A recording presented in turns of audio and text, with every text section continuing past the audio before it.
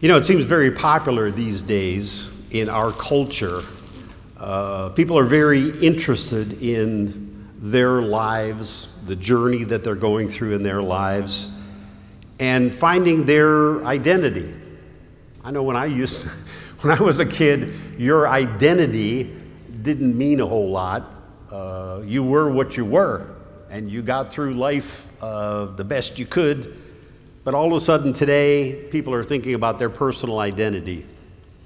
There used to be a TV show, I don't know if it's still on, but it was called Who Do You Think You Are?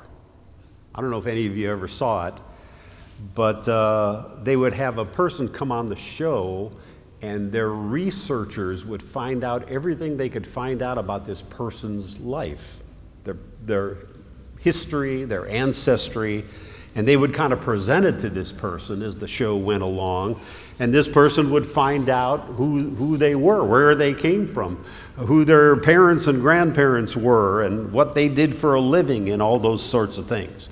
They would delve into the person's history to find out or to help them understand who they were. It seems like everyone wants to tell them who they are. They want somebody to tell them who they are, where they belong, and how they relate to the world. And like I said, it's funny how society has changed, because years and years ago, nobody thought much about such questions. They just went through life and got through it the best they could. And you know, if your father was a worker in the mills, chances are you became a worker in the mills. And if your mother worked in a bakery, chances are you would follow in her steps and work in a bakery. But times have changed. Some places that people look for their identity is their career. You know, maybe they worked for GM, maybe they worked in the steel mills. That was your identity. You know, I'm a steel worker, I'm an auto worker, I'm this, I'm that. So it was either your career that gave you your identity, maybe your financial success, your status in life, that made you who you were. Maybe it was your relationship status. You know, people would say, well, I'm married, I'm divorced, I'm this, I'm that. I'm a cancer survivor, I was in the military. That gave them their identity in life. Maybe it was their appearance. I remember when I was a kid, if I had a friend who was short, they'd call him Shorty. Or somebody who was really thin, they'd call him Skinny. And you know Skinny, don't you? Oh yeah, I remember him.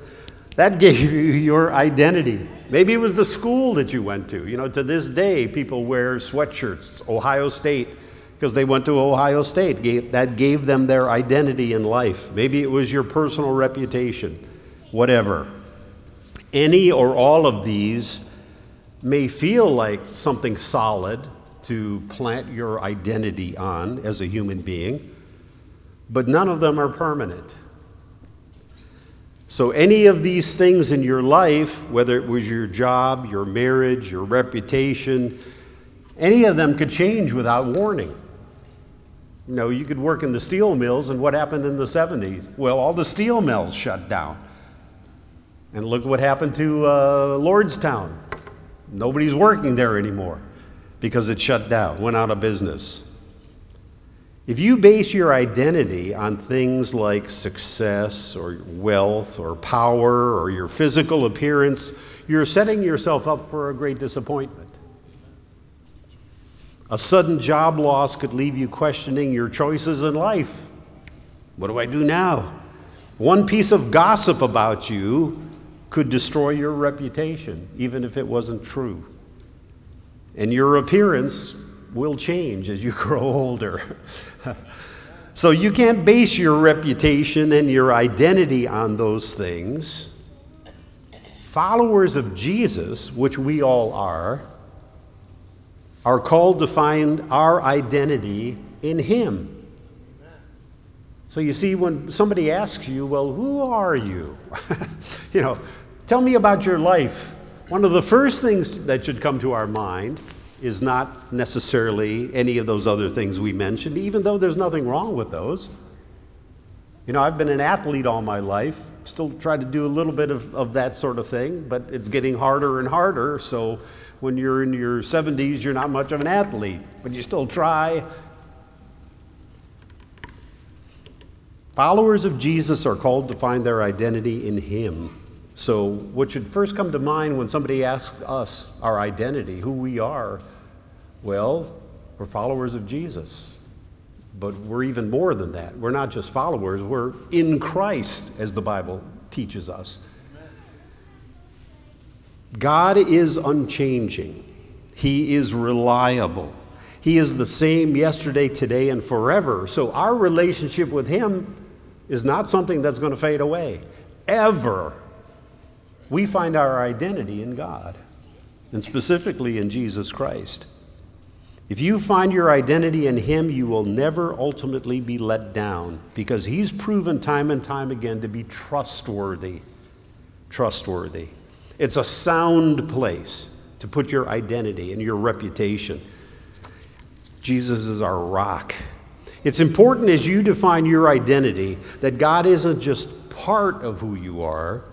You know, some people might say, well, I'm a Christian, or I'm religious, or I'm spiritual.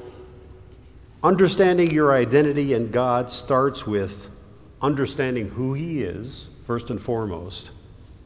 Understanding what he says about himself. Understanding what God says about you. Your identity can be defined by who God is making you to be in his image.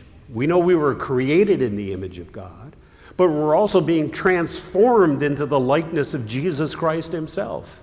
So that's where our identity is, and that's something that is not going to change, that is going to continue on. We're not going to outgrow it. We're not going to get too old for it. In fact, it's going to go with us for all eternity. So let me ask the question this morning or this afternoon. How does God see you? How does God see you? To be able to understand your identity as a follower of Jesus, you need to understand how he sees you.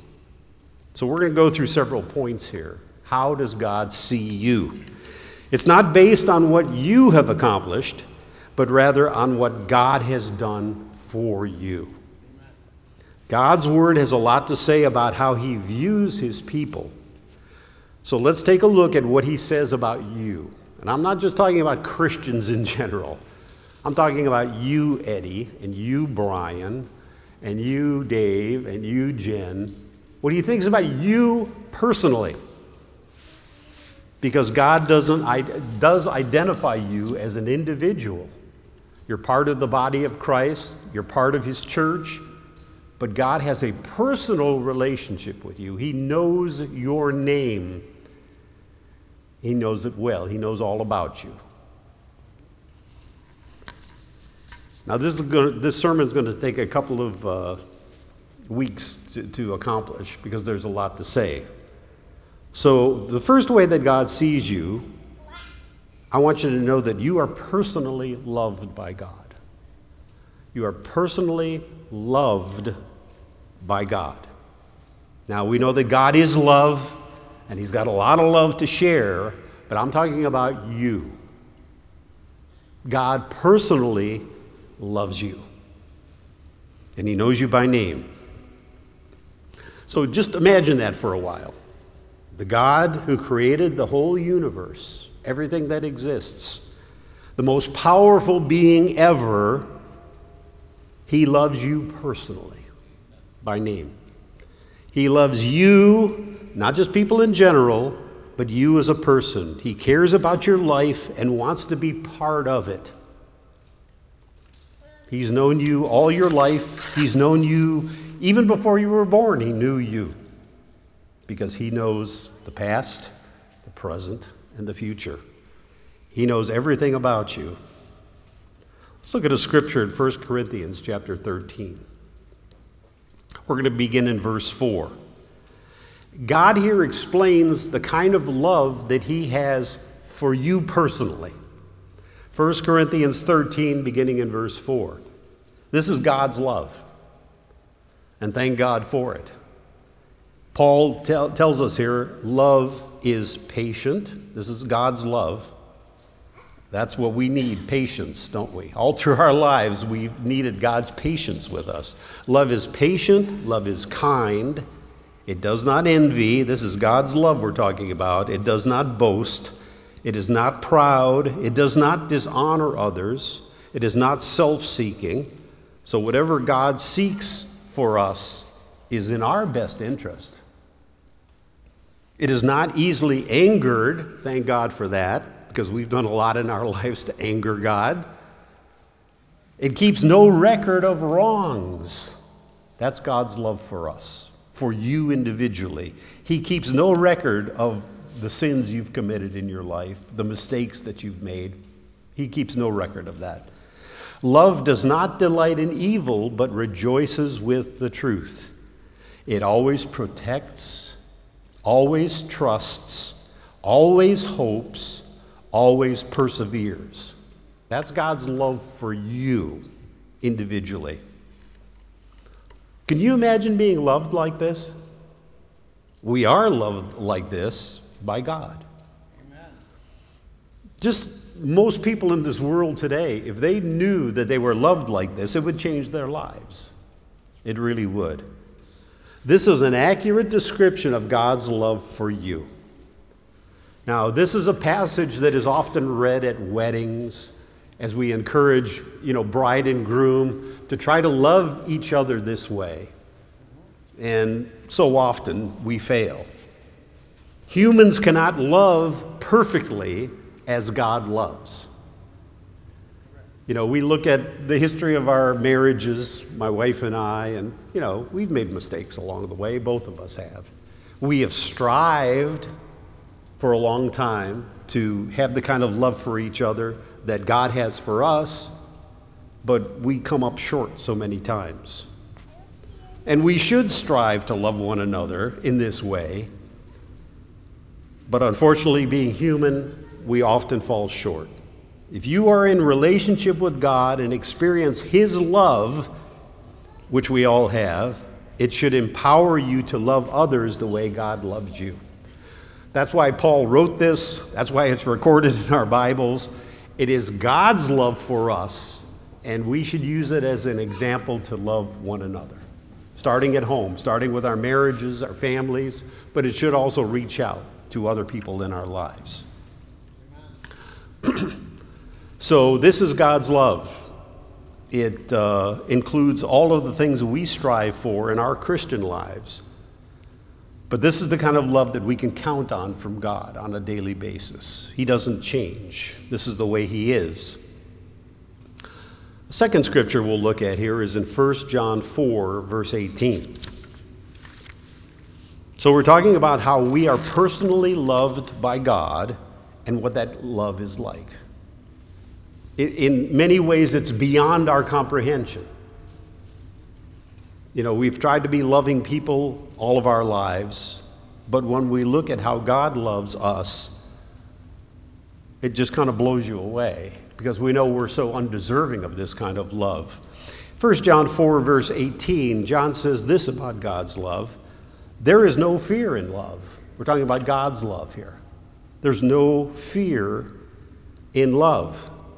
But perfect love, God's love, drives out fear in our lives because fear has to do with punishment. The one who fears is not made perfect in love. So since God loves you personally the way He does, you have nothing to fear. You have nothing to fear. Now, I was raised in a religion, Catholicism, that taught a lot about fear. I don't know how many times in grade school or at church services, Mass, the priest or the nuns would explain to us in detail what hell was like and how you don't want to be there and how unless you change your ways, you're going to end up there. And if hell wasn't bad enough, there was also a place called purgatory where you weren't good enough to get to heaven, but you weren't bad enough to get to hell. So there was a middle-of-the-road place, which was pretty bad in and of itself, too. And you might end up being there for years and centuries to kind of pay off some sort of punishment that you deserve. So there was a lot of fear. I grew up with a lot of fear in my religious beliefs. But now I understand that since God loves us the way that he does, there's no room for fear in our lives, for any fear. Because God's perfect love drives out fear, because fear has to do with punishment.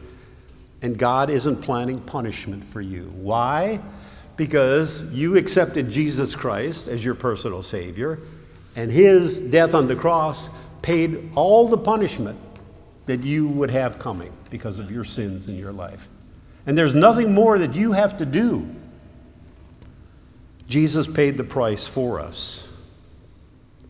So when you understand that God loves you no matter what, you no longer need to be afraid of your failings causing him to love you any less, because he doesn't. You know, in our lives as Christians, we don't get in, I like to use the phrase because it was used so often when I was young, we don't get in God's doghouse. There used to be a saying that you get in somebody's doghouse means that they're mad at you, they're upset with you, you've offended them, you've done something wrong against them, so you end up in the doghouse outside. You're not allowed in the house, you got to stay in the doghouse. God doesn't have a doghouse. We can't get on God's bad side, no matter what we do. We no longer need to be afraid of our failings causing him to love us any less, because he doesn't love us any less. That's God. He's different from human beings. He says, you know, don't think of me as a human being because I'm so much higher than you are, and he truly is. If you can only know the depths of God's love for you, you would have nothing to fear. You don't get in God's bad graces, okay? You're always in his good graces. God is aware of your sins, and he still loves you. He knows your sins from the past. He knows your sins in the present. And he knows the sins that you're going to commit in the future. And you know what? He still loves you beyond anything that you can imagine. Thank God that he is not human, because we have so much baggage in our lives thinking about not only the stupid things we've done in our past, but things that other people have done to us in our past. We not only think about the things we're doing wrong today and the sins we struggle with, but we also think about people who are upset with us today and hate us or are offended by us. And we fear what we might still do in the future. And you know what? We're still going to stumble and fall and sin in the future. And God already knows it, because he's in the future. But you know what? He still loves us. He loves us dearly. He doesn't just put up with us. He truly loves us dearly. So you are secure in your relationship with God. He wants you to know that. He will continue to love you because he's God. And he has promised to do that. I want to turn to Romans 8 and then verse 35. Paul said something very encouraging to us, because this love that we have from God will never stop. There are no pauses in it. There are no intervals in it. No matter what kind of situation we get ourselves into, that love is there forever. Paul asked the question, who shall separate us from the love of Christ? We think sometimes our sins might. We think sometimes because of the situations in our life, we kind of stray from God, and most all of us have had periods in our life where we've done that. And maybe we didn't go to church for a few years or whatever. But no matter what, nothing is going to separate us from the love of Christ. Paul goes on to say, shall trouble separate you from the love of Christ? Or hardship, or persecution, or famine, or nakedness, or danger, or sword? So if any of those things happen to you, do you think that, well, maybe God doesn't love me anymore? Because why would this happen in my life? God's taken a pause from me, or he's tired of me, or he's trying to teach me a lesson here. So if bad things happen in your life, perchance, you have an accident or an illness, or does that mean God doesn't love you anymore? No, it doesn't. He still loves you. Paul says, no, in all these things we are more than conquerors through him who loved us. For I am convinced that neither death nor life, neither angels nor demons, neither the present nor the future, nor any powers, neither height nor depth nor anything else in all creation will be able to separate us from the love of God that is in Christ Jesus our Lord. And you know what? Not even you can separate yourself from the love of Christ. No matter what sort of situation you get yourself into. And you maybe even did it purposely. It wasn't even an accident. God still loves you. You are secure in your relationship with God. Nothing can separate you from his love. There's nothing powerful enough to separate you from God's love. Even when things are difficult or you feel far from God, it's not because God stopped loving you. God will never stop loving you no matter what you do. Amen. Doesn't that give you just a great feeling? Amen. And we're called to have faith in that because this is God's word and God cannot lie. And furthermore, God does not change. All of this has been afforded to you through God's mercy and God's grace. And because you made that decision to accept Jesus as your Savior. Amen. Now, the fact of the matter is that God loves all people. You know, the scripture said, for God so loved the world that he gave his one and only Son to die for our sins. But until you hear the gospel and you agree to it and you accept Jesus as your Savior, you got to humble yourself and admit that you're a sinner and that you need a Savior and claim Jesus as your one and only Savior. You don't really feel the reality of the love of God for you. So that's something that you grow in. And that's what we're all doing. And I hope this message is helpful for you today to understand that your identity is in God. Amen. You may look at physical things in your life and say, well, yeah, I'm this, I'm that, or I came from that country, or, I had that disease. You might think of that as something that identifies you, but it's God where our identity is. Let's look at what David said in Psalm 5, beginning in verse 11. Psalm 5 and verse 11. David said this, but let all who take refuge in you, he's speaking to God, be glad. Let them ever sing for joy. Spread your protection over them, that those who love your name may rejoice in you.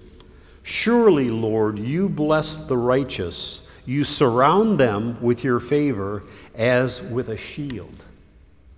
Now, this is one of the benefits of God's love for you. God's love is not just a warm feeling that we can all feel, although that's a part of it. God's love is a powerful force in your life, protecting you and comforting you.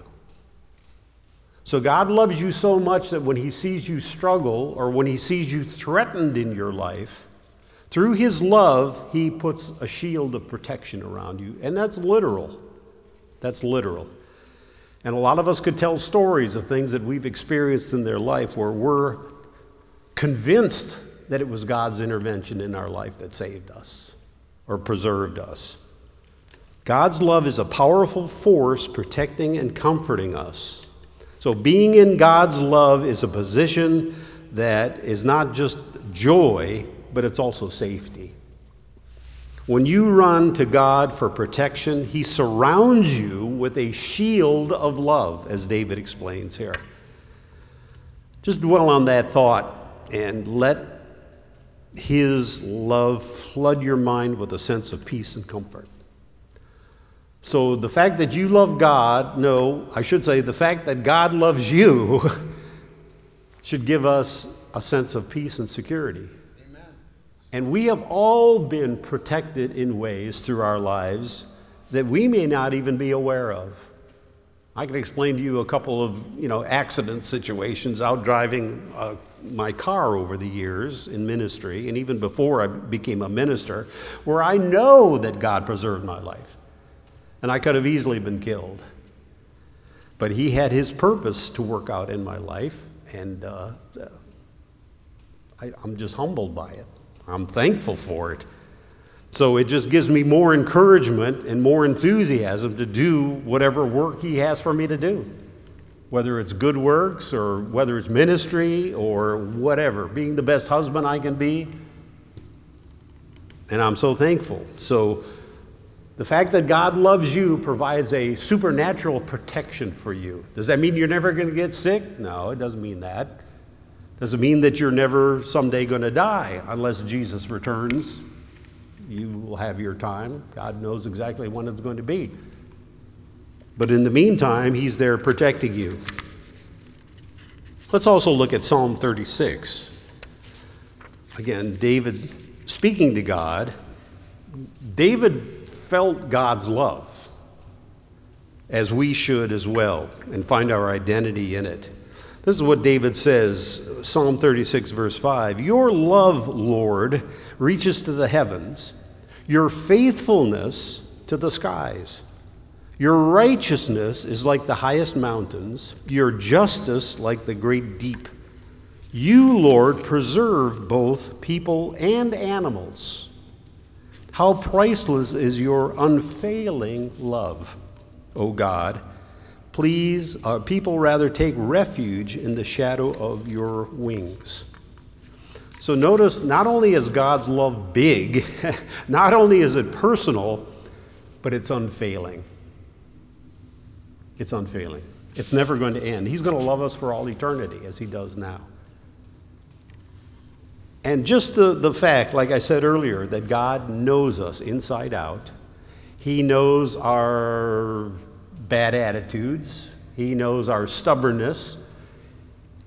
He knows everything that we've done throughout our life. In fact, who knows, God may have even been involved in our formation in our mother's womb before we were born. David talked about that a little bit, that somehow God formed us, made us look the way we look, made us as tall as we are, as big as we are. Whatever talent we have, he certainly has given us that. Whether we have musical talent or cooking talent or, whatever he's blessed us with. We are what we are because of God. We find our identity in him. None of this has been our own doing, but we've used the gifts that God has given us. Sure, we had the opportunity to promote the gifts he's given us or develop the gifts he's given us, but it's great when you in life find out what your gifts are, and it should give you joy to use those things that God has built into you. And we all have a gift of one sort or another. So God will not let you down because his love cannot fail. His love for you personally. You've probably been hurt or betrayed by someone you love at some point in your life. It happens because we're physical, we're human. Loving and trusting people can be risky. And we've all learned lessons like that over our lives. Once someone hurts you, it becomes harder to open up to others. But in contrast, God's love is truly unconditional. He never fails you or betrays you. You do not need to hold back in your relationship with God out of fear that he's going to let you down sometime. He won't. Everything that he does, we pray, is according to his will. And his will is for our best interest. Even though sometimes it means going through rough times, having disappointments in this life, God is always working behind the scenes for our best interest, because he sees us as spiritual members of the kingdom of God for all eternity. He sees beyond our death, beyond our resurrection from the dead. He sees us dwelling with him in joy and in peace for all eternity. And he's going to work out whatever he needs to work out in our lives to provide that blessing for us. And sometimes we don't get the big picture and we don't see into the future. We just see the here and now. We suffer with the trials we're going through. We suffer with the aches and pains that we have. And sometimes we lose sight. We can't see as God sees. He sees the big picture, okay? And we put our trust and confidence in Him that no matter what we face in this life, it's going to work out for the best. We had a sermon last week, Day by Day it was called, where God gets us through each day. He gives us the strength we need for that day. He gives us the grace we need for that day. And life is day by day. And it's leading eventually to eternal life with God in His kingdom. So God never fails you. He never betrays you. You do not need to hold back in your relationship with God. You don't need to hide anything from Him because He knows it all about you. You don't have to fudge the truth when you're talking to Him because He knows how things really are, and He is trustworthy. Though people may let you down, God never will let you down.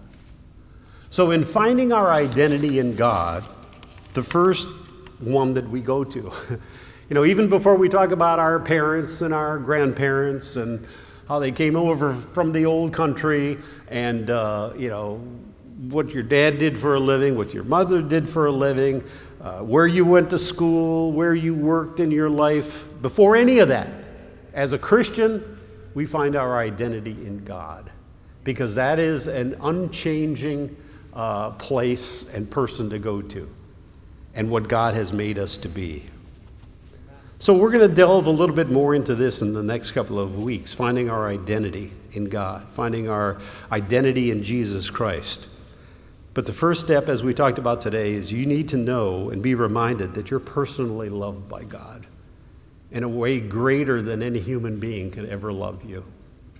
And even though human beings may let us down, even those who love us, God never will. He's never going to leave us holding the bag. He's never going to forsake us or turn His back on us. And we don't have to fear Him. We can be perfectly open with Him. Don't try to hide anything from Him. Seek His help. Seek His strength on a daily basis. Now we're going to have a communion service today. As you see, we've got set up here. So as we come to the table, we're coming more personally into the presence of God. At the Last Supper, Jesus had the table set up in advance, and He had planned out at the end of the meal, as they finished eating, that He was going to do something new. He was going to set aside a couple of symbols for the apostles, and hence for all Christians down throughout history to our day today. And the symbols that He set aside were symbols that they were going to partake of, a piece of bread and a cup, fruit of the vine. And Jesus knew that they were going to need to have some physical contact with Him on a regular basis. So it was instituted in the church as a way to go, as a way to be. And throughout the history of the Christian church, there has been communion service. And to commune means to relate to one another. So in a special way, with these symbols, when we come to the communion table, we're relating to Jesus Christ in a very close and personal way. And these are symbols that He instituted and set up. So when we come up to the table today, and we invite you all to come up, based on your free will, you choose to either come up or not come up. When you come up here and partake of these symbols, you're partaking of Jesus Christ. You're relating, you're communing with Him in a very private and personal way. And let this communion service today remind us of this personal relationship with God, His personal love for us, not just love for all Christians around the world, and He feels that too. But as we brought out in the sermon, it's a personal relationship. And when we come up to the table here, we're telling God, I love you, and I get it. And I'm coming up here to show you that I love you, and I want my relationship with you to grow, to become deeper, more personal, because when we do that, it pleases God very much. That's what it's all about for Him, His relationship with us. And he even called us individually. And he sustains us on a daily basis through the indwelling of the Holy Spirit. So when we come up to the table, just come up with the attitude that, yes, God, you love me, I get it, I love you, and I really do. And I look forward to growing closer to you throughout the rest of my life. We know that the bread represents the body of Jesus, which is broken for us, his death on the cross. Because if he didn't die on the cross for us, none of this would be possible. We wouldn't be here in this room. The penalty that we all owed had to be paid somehow. And now we stand before God, the Father, righteous. Jesus has made us righteous. He's given us his righteousness. There's nothing we've done to deserve this. It's all based on God's grace and mercy.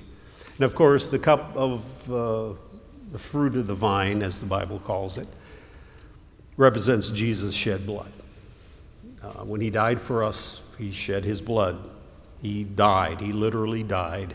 He substituted for us in what we deserved.